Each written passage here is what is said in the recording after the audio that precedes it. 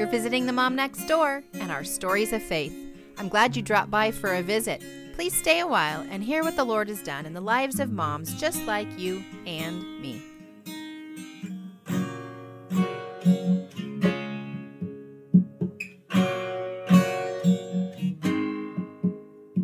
Well, hello, friends. I have taken a little bit of a break this summer and I'm slowing down. And I think I told you guys about that a few episodes ago, just kind of plugging away, trying to get things accomplished here at my home and with my family. But I am so excited to talk to Rachel today. I want her to introduce herself. I think what we're going to be talking about, it's something to bring awareness to families. And that being so, this might be a good podcast for just moms and dads to listen to. It might be fearful for your children. And so I just want to encourage you to stick your earbuds in and take a moment to listen to Rachel's story. It will remind us in ways we can pray. It will remind us what is happening in our world and how we need to stand on guard and be prepared. So Rachel is actually in Nashville, right? Not very far from me, maybe an hour. And she's an advocate for parents who have been falsely accused in the child welfare system. She's working on a book. Actually, she's released a book called Fractured Hope, A Mother's Fight for Justice. And she unfortunately has had experience of having her children illegally removed. So Rachel, is there anything else you'd like to add to that introduction?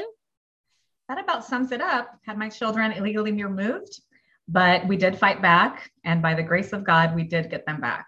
But I know too many families who were not as fortunate as we were. Yeah. And when that happens, any way it happens, it's a tragedy. So why don't you take me back to previous to this? I think I read that you were a businesswoman. What was your life like before this event? Yeah, my husband and I, we were married for 10 years before we decided to have children.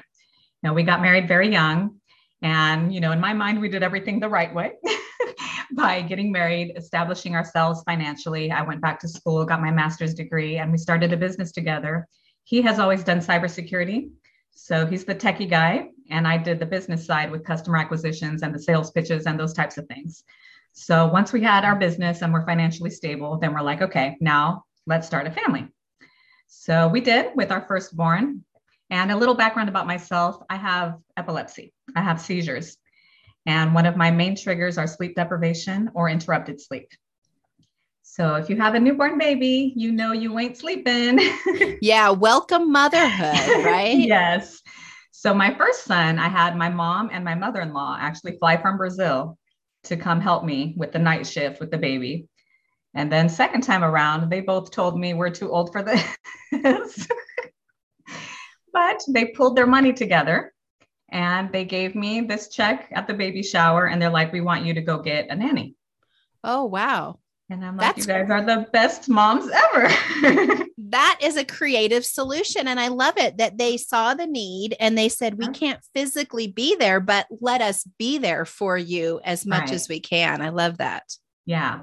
So I went, on a search, on the hunt for a nighttime nanny where she would be working from 10 at night until 6 in the morning so that I could at least get those 8 hours of sleep at night. So, various referrals, agencies, trying to find something I could afford. I found a person who worked for an agency, but wasn't available when I needed her. So I asked her if she knew anybody. And she told me she did know somebody that volunteered at the church nursery at her church. She had children herself. She was married to a Marine and she was wanting to get into this line of work. So I'm like, okay, perfect. So set up the interview. No red flags, right? Everything that she said was there. She was a biology major. She worked at SeaWorld training dolphins, and she said she wanted to transition into this line of work. And I was like, okay, you ready to start? She said yes. She started watching my son when he was 7 days old. Oh, tiny. And you were in California at this point. Yes, correct. SeaWorld. Mm-hmm. Yep. So she started watching him when he was 7 days old and everything was fine. Everything was working out. 1 week, my husband was out of state on a business trip. He was in West Virginia and I was home alone with her watching the baby at night. And my older son was 20 months old at the time. And that was David. I woke up at about 4 o'clock in the morning on July 8th, which my son would have been 7 weeks old by this time. And I just heard him screaming at about 4 o'clock in the morning. And I looked at my watch. I figured, diaper change, feeding, something to that effect. And she'll take care of it, right? Because taking care of it. It's her hours. Exactly. So I try to go back to sleep, but 5 minutes go by, he starts screaming again. Then he stops. Then it starts again. This went on for about 20 minutes until I finally got up and I walked into his room. She had him swaddled inside the crib, sleeping on his back, right tummy side up. She had her hand on his tummy and was kind of like wiggling him back and forth, trying to shush him and get him to calm down. And he was not having it. And so she picked him up, put him on her shoulder, like in a burp position.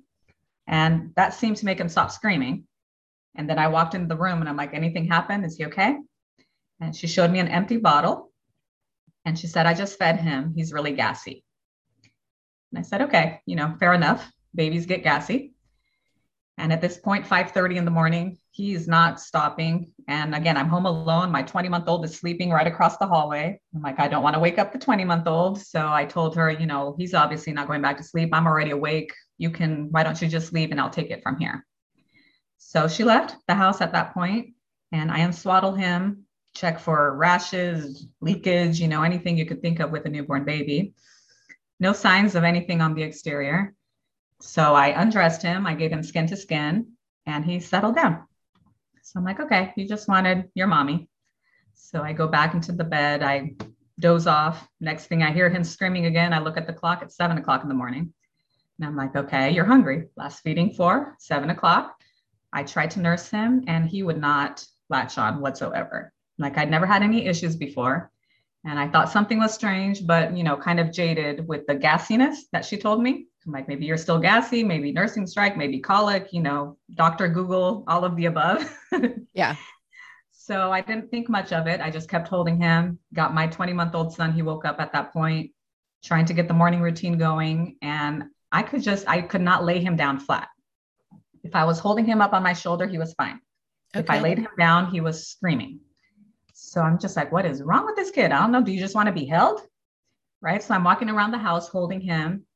6 hours go by, would not feed, would not nap, would not stop crying. I'm like, what is wrong with you? I don't know what's wrong with you. I call my mom. Like, Mom, can you come over, stay with David, my older one, so I can take this one to the pediatrician, Lucas. Call the pediatrician's office. They say we won't be able to see him till 3 o'clock in the afternoon. I'm like, no, he's been screaming since 4 o'clock in the morning. He's not eating. Something's wrong with him. I got to see somebody. So she says, okay, then take him to the emergency room. So everybody hops in the car, my mom, my 20-month-old son, 7-week-old baby, and me. And as soon as we start driving, what does the baby do? Falls asleep. No more screaming. Seems perfectly fine. But I go there. I tell the receptionist what's going on. They do take me right away into the back room. Nurse comes in, checks the vital signs. Everything seems fine. And again, at this point, he's sleeping. He's not doing anything anymore. Doctor comes in, asks me again what happened, tell him the symptoms. He tells me to lay the baby down flat on the bed and he walks away. And I'm like, okay, great. Going to tell me to give him Benadryl and go home. But he walks away. He stops right at the doorway, which is about 10 feet away from the bed. And he just stands there underneath the doorway with his arms crossed and is just like laser focused on my son. And the whole room is quiet. I'm like, this is weird. And I'm looking at my son. I don't see anything. And the doctor starts walking towards the bed again. And he puts his hand right to his head, right behind his left ear. He said, did you feel this? I said, no. So he grabs my hand, places my fingers there. It's like, do you feel that? Feel the bulge? I said, yeah. Says, that's fluid that's leaking from his brain. I'm like, okay, what does that mean? Like, it could be spinal cerebral fluid or it can be blood. We need to go do a CT scan right now to see what's going on. And as soon as he says that, about 10 people rush into that room. They start placing the probes on the baby. They raise those rails up and they bolt down the hallway to the CT room. And as we're running down there, his right arm starts twitching.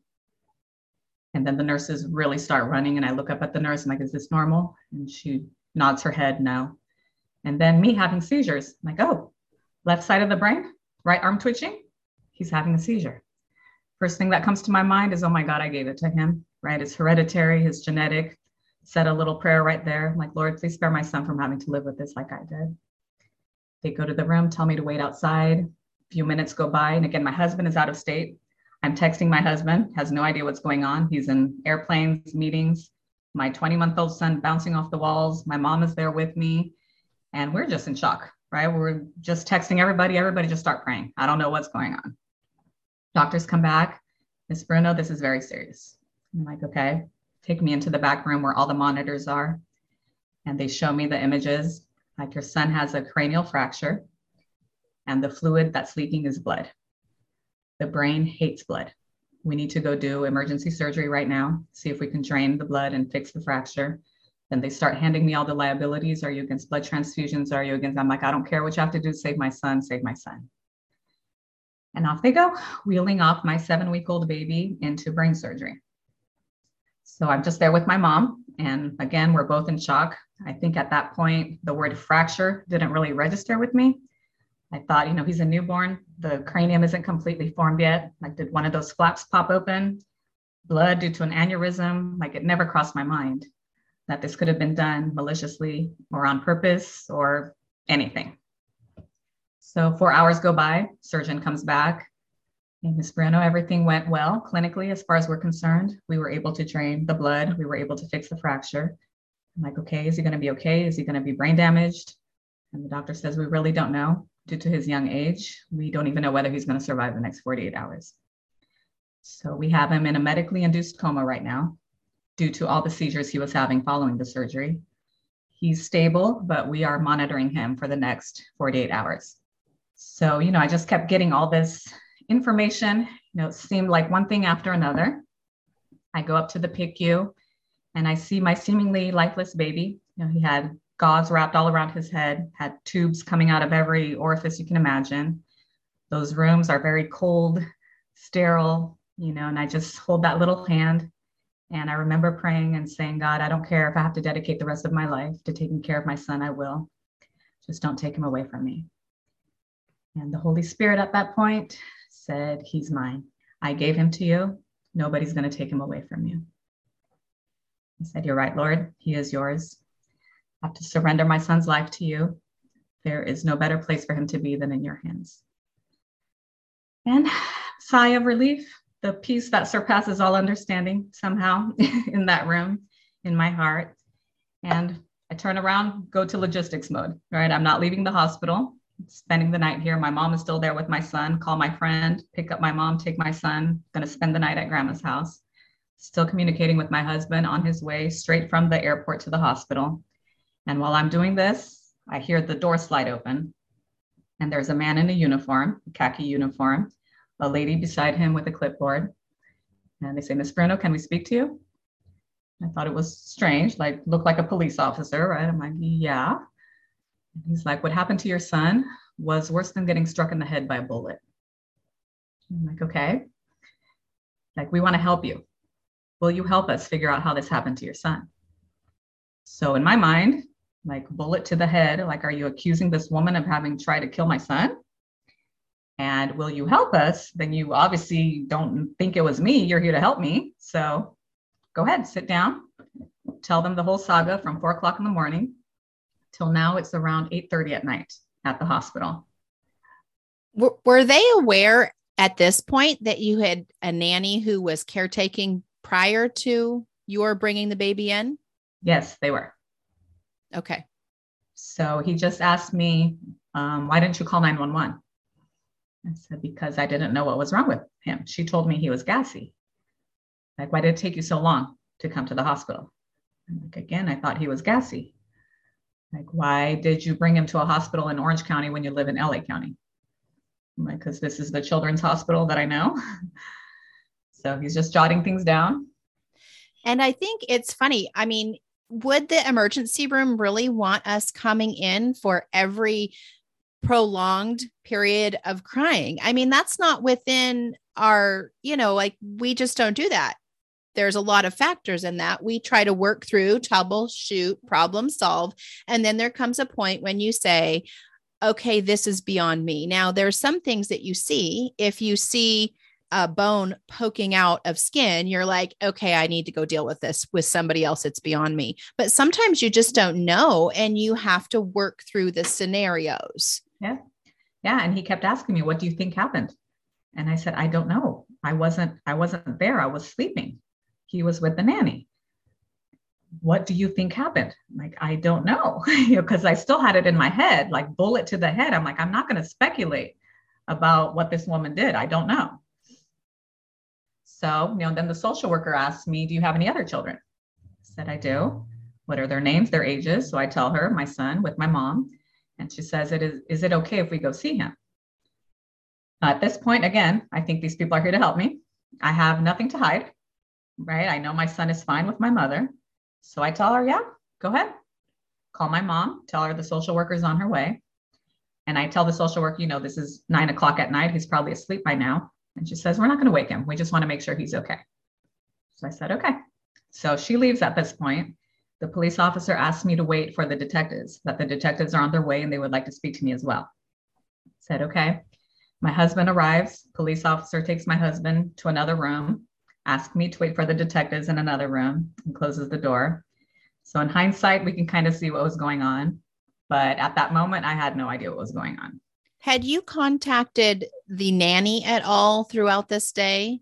I did when I was waiting, when he was in surgery and I was waiting for the surgery to be done. I did call her and I asked her, anything happened last night? Like, remember all that fussiness this morning? Well, now I'm here. He's having brain surgery. And she said, no, nothing happened. The only thing I could think of is maybe his head hitting the rail of the crib. And I'm like, okay. But I left it at that. And, then all this happened. Then it's later at night. So the police officers are interviewing my husband. They make me wait in another room. The detectives don't show up until midnight. And they, quote, interview me. They made it a point of telling me, this is not an interrogation. This is an interview. You are free to walk out anytime, but we really want you to cooperate. We're happy to help you and all this stuff. I'm like, okay. So I sit there, tell them all the same questions, the same thing, and they interview me till 2:00 in the morning. And I tell them, I've been up since 4:00 the previous day. It's now 2:00 the next day, almost 24 hours awake. I really need to go get some sleep. I don't want to have any seizures now. So they were very nice to me, gave me their business cards and told me to call them when I wake up. Go to bed, wake up 10:00, and my husband is just staring at me, this blank stare on his face. And my first instinct is to look at the baby, look at the bed, like he's there, he's alive. What happened? And he tells me they took David. I'm like, what do you mean they took David? She lied to me. Like, she said they weren't even going to wake him up. Where? Who? Like, we don't know where he is. They showed up at 2:00 in the morning at your mom's house with 3 police cars, and they took David. So I call my mom and I ask her what happened. And she says, yeah, they came in here, opened the refrigerator doors, see if we had food, walked through the house, asked me where the child was sleeping. I told her. She turned on the light, wakes up David, asked me to get him out of the crib, undress him. She searches for any rashes or any bruises, any signs of abuse. And she admits to my mom, there are no signs of abuse, but we're going to take him. And my mom says, no, you're not. And the social worker says, well, if you don't give him to us, we're going to arrest you. Now there's 3 police officers standing right there. None of them say a word. And my mom is just standing there. She's like, okay, if I go to jail, do I take him with me? And the social worker says, no, he's going to go to foster care and you're not going to be able to care for him because you're going to have a criminal record. So it's 2:00 in the morning. Lawyers are not picking up their phones. There's all this commotion going on in the street. They're on their phone saying we're calling for backup and, doing all this basically psychological, a lot of psychological stuff with you. You're already emotional. You don't know what's going on. And my mom says in her mind at that time, it would have been less traumatic to give my son to the social worker as opposed to have the social worker rip him from her arms. So she gave my son to the social worker. He's kicking and screaming, would not get in the car seat. My mom had to go there, strap him in the car seat, and they drive off in the middle of the night. And here we are the next day or that same day, and we don't know where he is. They won't answer their phones. The supervisors won't answer their phones. So we divide and conquer. My husband keeps calling social services. I decide to call lawyers. I had to call about 10 different lawyers until I finally got one who understood the system, had worked with CPS before, and would take my case. He told me to come to the office that afternoon, and I go there and I'm like, where is my son and where the heck do I go get him? And he says, sit down. You have no idea what you're in for. And I'm like, I didn't do this. And he's like, I believe you. I'm like, okay. I'm like, they can't just come in here and take my kid away. And he's like, yeah, they can. I'm like, what happened to Constitution? What happened to innocent until proven guilty? What about the nanny? And he says, this is family court. They don't follow constitutional law. And I'm like, what other law is there? He said, they can do whatever they deem is in the best interest of the child. I'm like, what? How is it in the best interest of the child to pick him up at 2:00 in the morning and take him? Then I go off on a rant, and he slams his fist on the table. And he's like, listen to me. What happened to your son is criminal. You are facing 15 years in jail and $100,000 bail if they decide to charge you. They're not going to give your kids back to you. And I'm like, what are you talking about? I didn't do this. And he's like, it doesn't matter. It doesn't matter. If I go into that courtroom and I ask the judge to give the children back to you, social services is going to pull this up. And he pulls up the criminal investigation. And they're going to show the judge and they're going to say, Your Honor, this woman is under criminal investigation. You are placing the children at risk by giving them back to their mother. And if that happens, they're going to go to foster care. They are under 2 years old, nonverbal. They can be legally adopted by the foster family if the case lasts longer than 6 months. And they will make it last longer than 6 months. And I'm like, what country am I living in? Like, what is this? I went from jail to adoption to never getting my kids back without ever having a trial, without proof, without anything. And he's like, yeah. And then he tells me, and I'm like, so what are you telling me? What am I supposed to do? Like, your saving grace is that your husband was out of state when this happened. So legally speaking, he wasn't even at the crime scene. So we're going to ask the judge to give sole custody to your husband. That way they don't even risk going into foster care. But if that happens, they're going to kick you out of the house. So what choice did I have, right? Go into that courtroom and fight for my supposed rights, which are non-existent apparently, and risk them being placed with strangers and adopted, or being placed with their father and do what you want to me, but leave my kids alone. You are living one of the worst nightmare scenarios for a mother. Yes. It was insane. It was crazy. And I'm like, you don't know whether to cry, whether to go punch somebody, so many emotions at that point. And I still had my baby in the medically induced coma, which I didn't know whether he was going to live or not.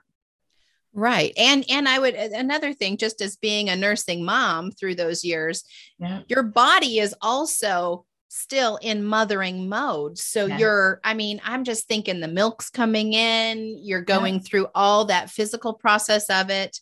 Yeah. Overwhelming. Total overwhelming. So within 24 hours, less than 24 hours, everything was just gone, right? They took away my kids. My lawyer's telling me I'm going to kick out of the house. I'm not going to be able to see my husband because my husband is now taking care of the children. It was crazy.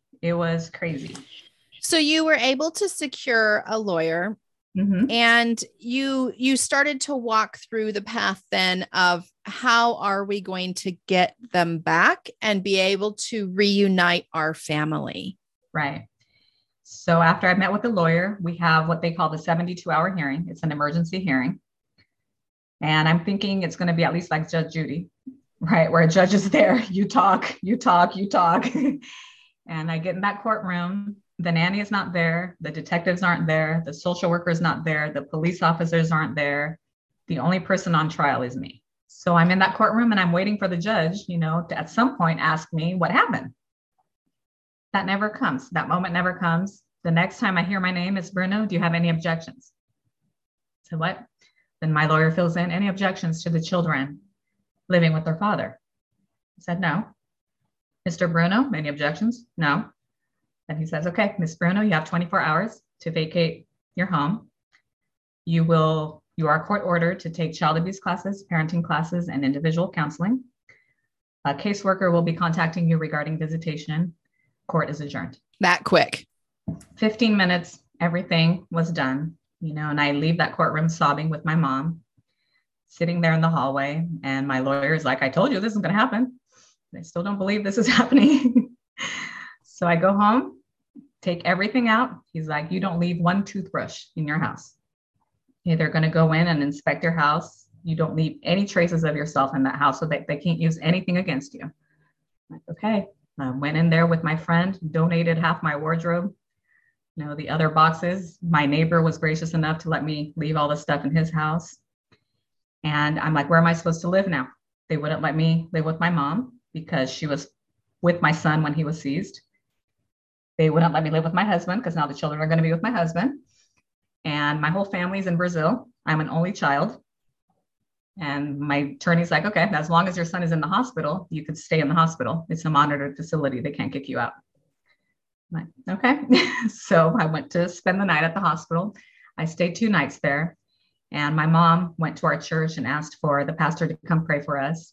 He was out of the country, but his wife came.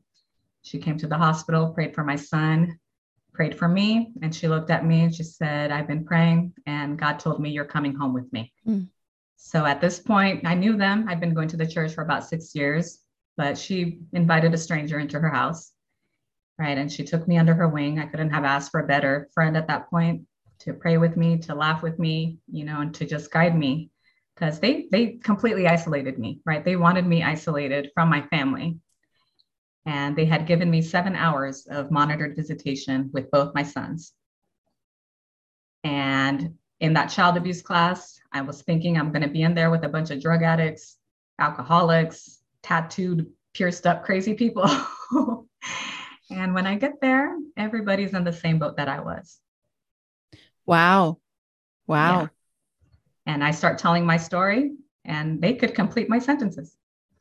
They're like, wow. So this, as much as you felt like it was an isolated incident, you were finding that there was a lot of this going on. Yeah, which was crazy to me. And now I'm in there and they like, let me guess, non-accidental blunt force trauma. I'm like, yeah, that's exactly what they diagnosed my son's injury as. And who was it? Dr. Wong. I'm like, yes, it was Dr. Wong. And my caseworker is the same as your caseworker. I mean, it was crazy.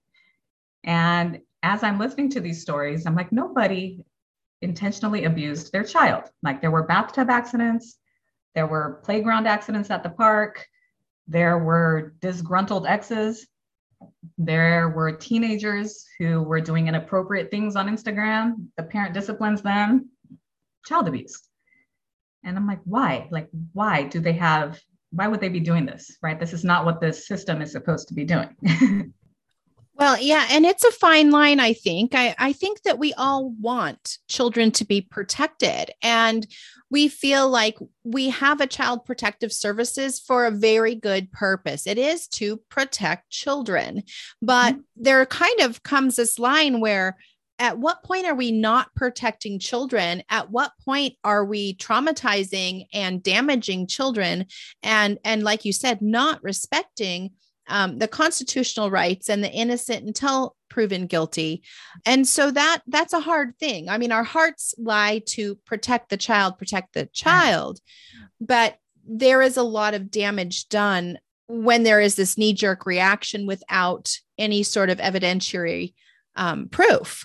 Right. And so I really want to get to when you got them back, because that is like, I really want to get to when you got them back. But what the other thing I'm seeing as you tell this is the beautiful place of community where this pastor's wife did bring you in and minister to you. And that is what we're supposed to be doing, where would you have gone? So I love that she brought you in under her wing, and it was not just providing a physical bed and some bread and water. Right. Like you said, she prayed with you and she ministered to your heart as you walked through this terrible situation. Oh, girl, let me tell you, there were so many people, like I said, my family's in Brazil. And when the children went home to my husband, how was my husband supposed to work and take care of the children? So my mother-in-law in Brazil, along with my aunt and my cousin, my mother-in-law paid for their tickets so that they would come to America and stay at our house and take care of our children. So I'm like, my cousin is a dentist in Brazil. And she says, I don't care. I'll tell my clients to go. I'll refer them to my friend, but I'm coming. And my aunt had never been on an airplane before in her life and decided to come here. Mm-hmm. And the church in Brazil, they knew my family, they knew my dad. I had a congregation, probably about 5,000 people. And the pastor told everybody to stand up, point their hands towards the north, and we're going to pray for this family. And they started fasting that day. And on the day that I had a hearing, it had been 40 days and 40 nights. I had a hearing on the 40th day. And my attorney tells me, don't come to court today. The status of your investigation hasn't changed. The criminal case is still open. Don't waste your time. I won't waste mine. I'm like, he's been right about everything all along. But then I tell my husband, he's like, I don't care what he says, we're going. So we go to the courthouse and we wait there outside the hallway for probably about 2 hours. And then my attorney calls me. He's like, where are you? Like, I'm at the courthouse.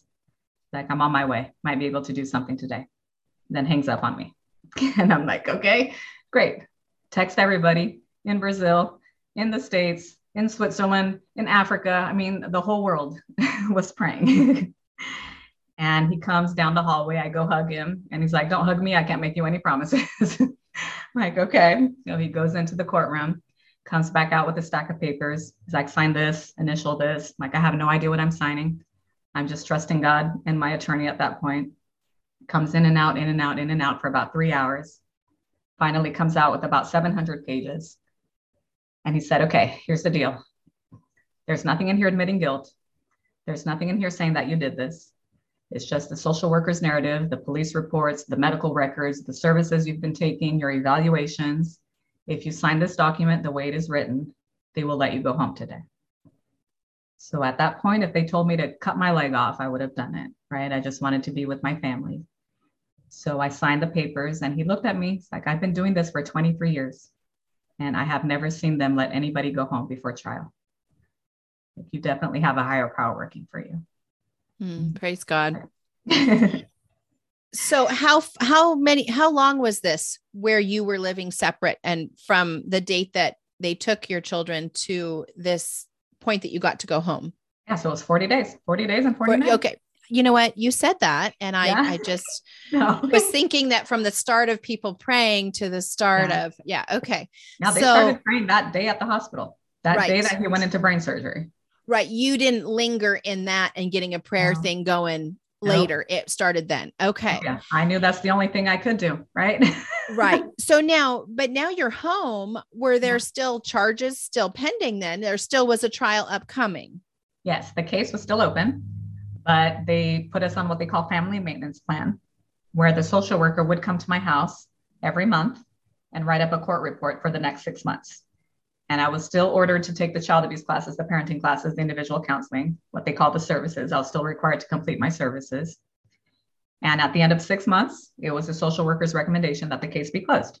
So the case was closed 6 months later. This was in July of 2015. The case closed February of 2016. The criminal case closed June of 2016 for lack of evidence, right? The DA threw it out. Right.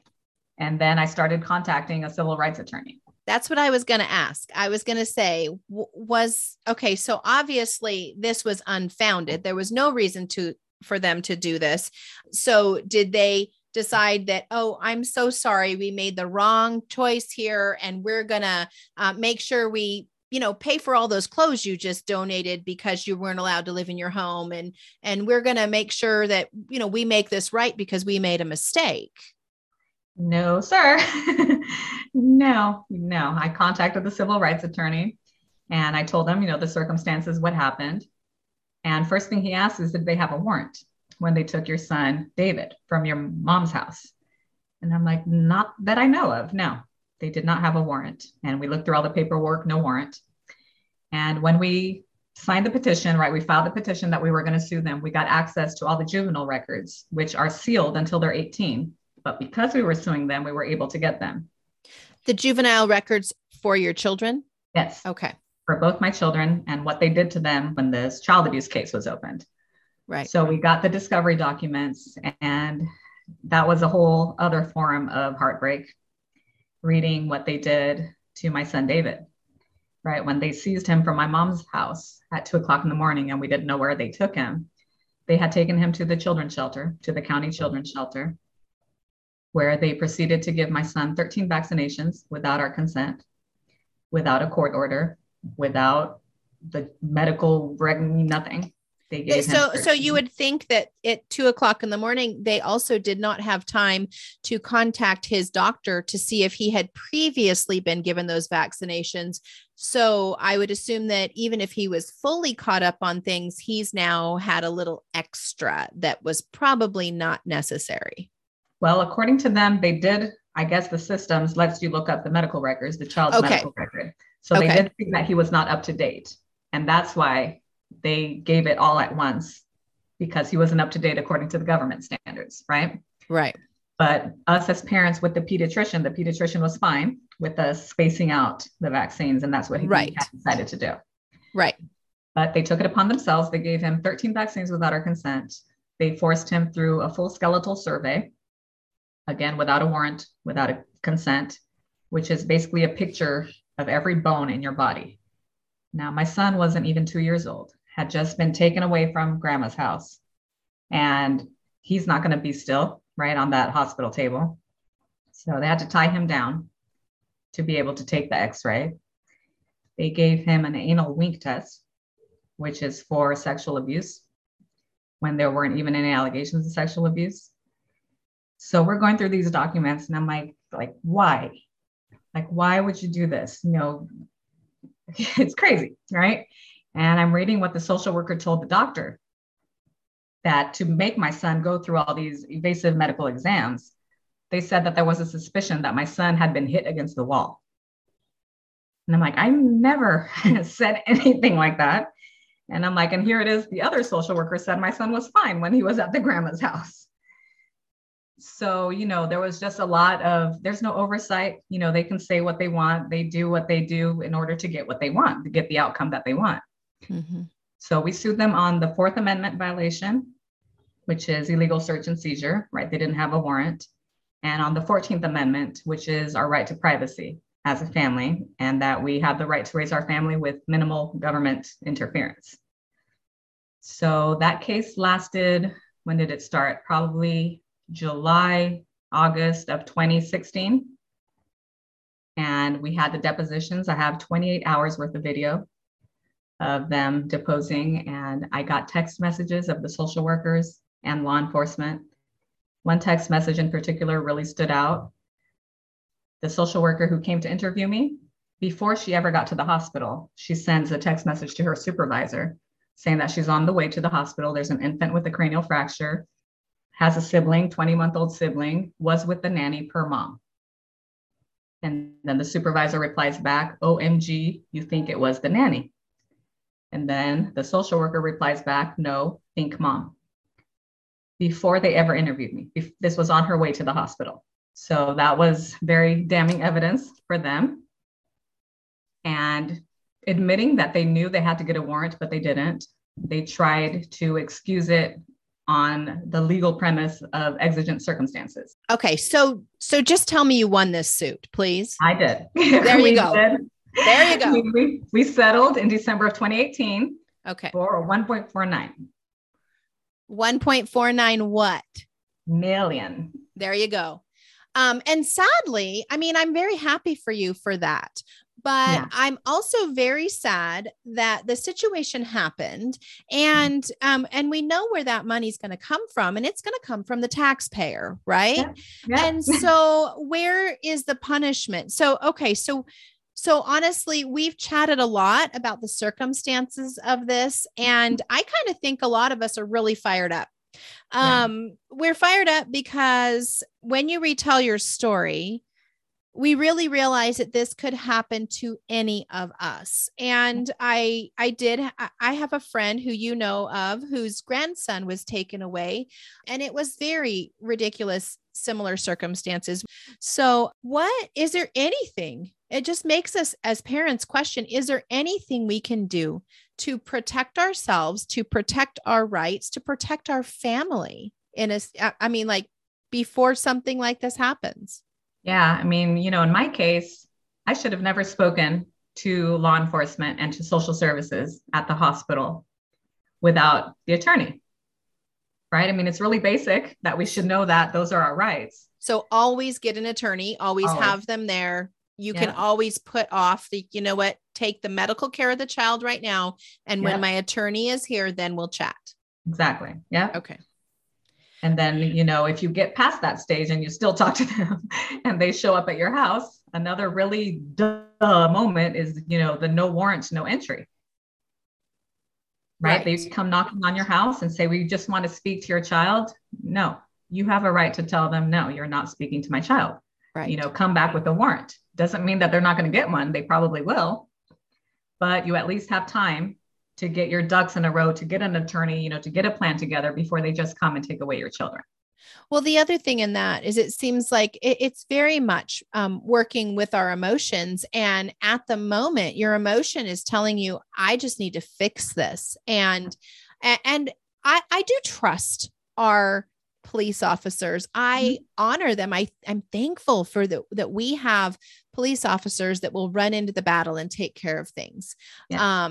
And so I don't want to negate that they are there for a purpose, and we celebrate their commitment to serve, but also remembering that we do have rights. And that we need to maybe separate our emotions out a little bit, as hard as it is, stay focused and think through the things we do know and the logic that we do have for these things. I know HSLDA is the Homeschool Legal Defense Association. And if you're a member, they send you out a little card to keep in your wallet.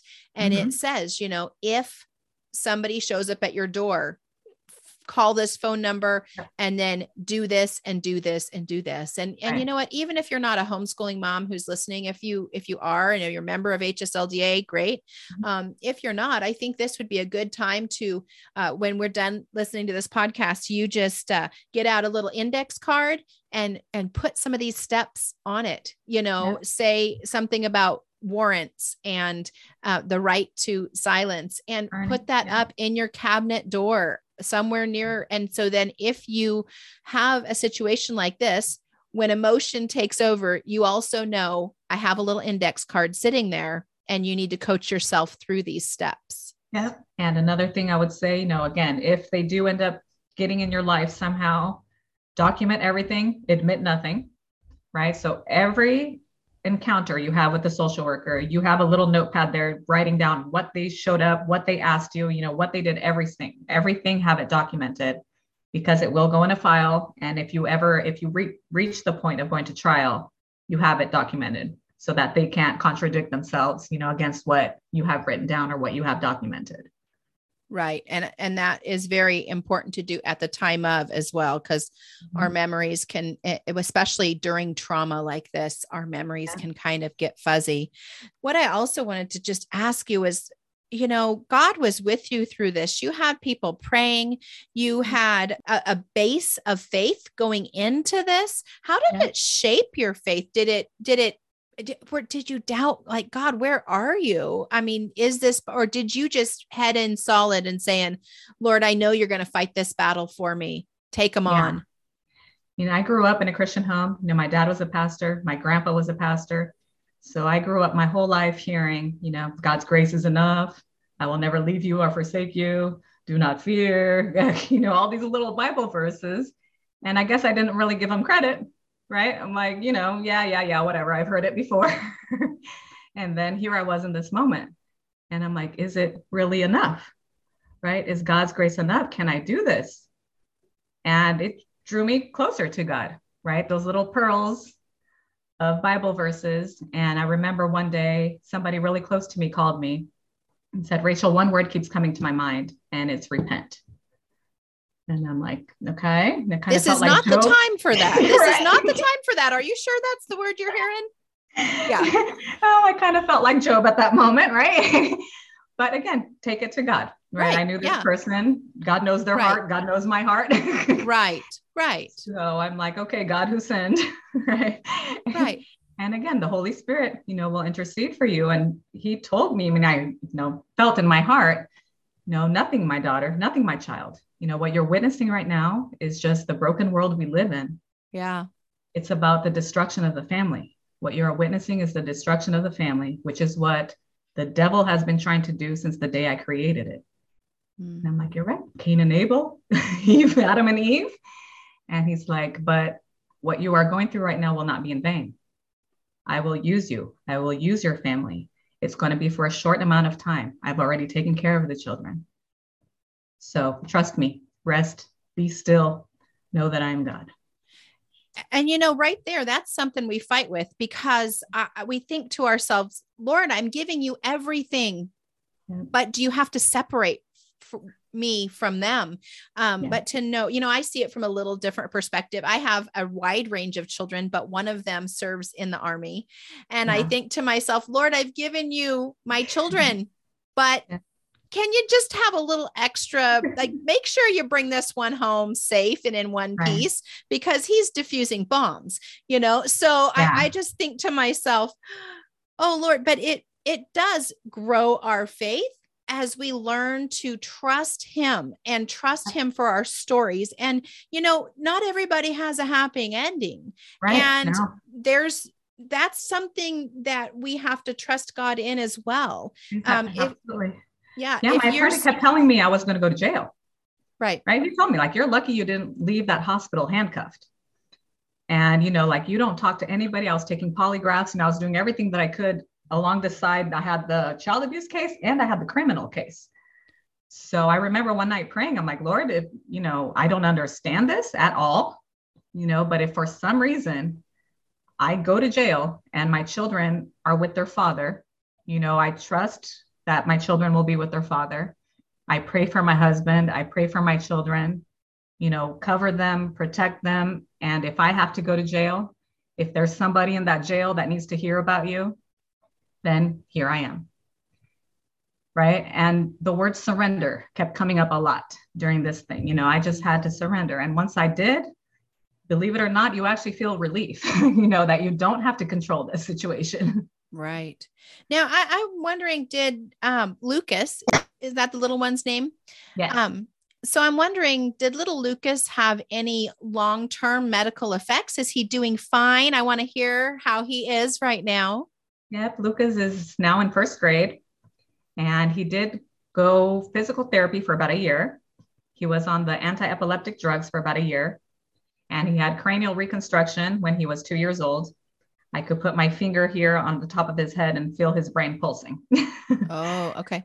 So he has a titanium mesh there. And according to the CT scan, if you look at the image, he has about a lemon-sized ball, encapsulated in fluid that's missing. That's part of his brain that's missing. So when the brain came into contact with the blood, it was atrophied. And they actually had to suction out the blood along with part of the brain matter. So he has his brain missing. Wow. And the neurosurgeon told me, he's like, if I was looking strictly at these images, I would be very concerned for this patient. But seeing him right here, live in person, I have no concerns for him whatsoever. Mm-hmm. So no, he does not have any, nothing. He's a normal 7-year-old jumping, screaming, bouncing off the walls boy. Praise the Lord. We love it. Yes. We love it. So was there anything that ever came about with the nanny? Were there any charges ever towards her, or even any investigation into her? After they had already seized our children, they did go speak to the nanny. A social worker went to go speak to the nanny. And interestingly enough, her 1-year-old had a bruise under her eye when social services went to her house. And she asked her, why does your daughter have a bruise under her eye? The mom said she fell off the bed when she was sleeping. And she asked her, okay, how was the baby when you left the Bruno residence? And she said the baby was perfectly fine. And that was it. And that was it. That was all she had for an interview. That's very interesting. That's very interesting. So what are you doing now? I know I mentioned at the beginning, you have just written a book about your story, and I want to make sure you tell me your website, where you are. And I know they can find that book on Amazon and Barnes and Noble and all the places, right? Right. Yep. My personal website is www.rachelbruno.com. My book is called Fractured Hope, Mother's Fight for Justice. And, there's a lot of details in the story. I can't say it all in 1 hour, So the book has a lot of the good, the bad, and the ugly. But it's really about my faith journey. Like we talked about, what happened during this? Did I question God? Did I go closer to God? So I really go into that in this book. And I'm on Instagram at Rachel Bruno Speaks. I am on Facebook at Rachel Bruno Speaks. You could reach me through my website or any of the social media platforms. Now, sadly, I think I know the answer to this, but I would like you to tell the ladies, is there a network? Has this happened to other people where there's some advocacy going on? And like you said, once they reach out to you, if there's been a situation or they hear about a situation, I sadly think that there's probably a network of families who are talking because they've had similar situations. Yeah, unfortunately, there are a lot. And even according to the government's own statistics, 87% of the cases are found to be unfounded. 87%? 87%. Wow. And they fall under the umbrella of neglect. But what defines neglect? Poverty can look a lot like neglect, right? If the kid isn't dressed appropriately, if the house is not well kept, things like that. And only less than 10% of the cases were due to physical abuse and sexual abuse. So chances are like 8 out of 10 did not need to be taken. Yeah.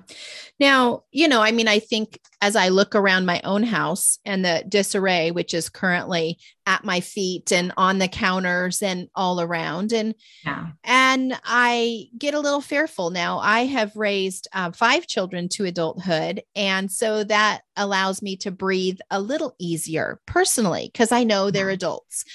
I still have 4 at home, but at least the once they hit 18, you're like, oh, good. Now I have grandchildren, and that's a whole new, I think, what do we do to be proactive? Of course, but God does not want us to live in fear at all. He's given us a power over fear and a sound mind. And so can you speak to encourage the women in that point? Yeah, absolutely. Watch who you surround yourself with. The Bible talks about being equally yoked, and I know it's often used for marriage, but I had those friends surround me, and they knew my character, and they wrote letters to the judge. They took care of my children. They dropped everything they had in order to be around me. So, look who you surround yourself with, the tribe, as people like to call it. And my case was because the hospital was involved and there was a lot of things involved, but mostly at home. If you surround yourself at home with your children and with people that know you, it's not very likely, that something like this would happen to you. So, live your life, cover your children in the blood of Jesus, the protection of the family, with God. Again, God created the family. God loves the family. And don't fear. Don't fear. Even now, after this happened to me, I have boldness inside to talk about the gospel, to raise my children. Before, like I said, I had done everything right. I had my MBA, I had my business, I had all this stuff that society tells me I should be striving for. And then I had kids, and I'm like wiping butts and sucking snot all day. Right.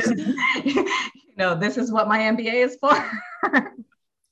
And you tend to kind of resent motherhood, because you're listening to the lies that society is telling you, that ultimately is the devil telling you that you're not good enough, or that you're too smart for this, you're too good for this. Why are you here stuck at home cleaning a house all day?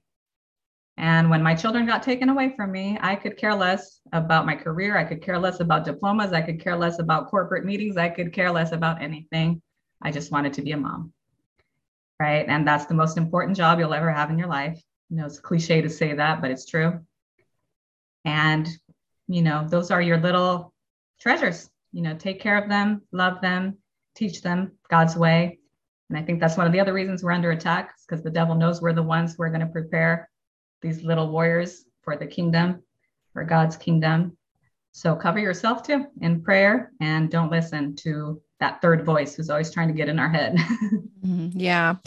Now, it actually makes me see you as even more of a warrior in the fact that your children are still little, but you have not allowed this event to make you cower in the corner and hide under a rock. You're even more empowered to speak truth and to share what's going on, what has been going on. And that is part of your testimony. It's part of your story of faith. And it is an encouragement, for the couples, the families that are listening.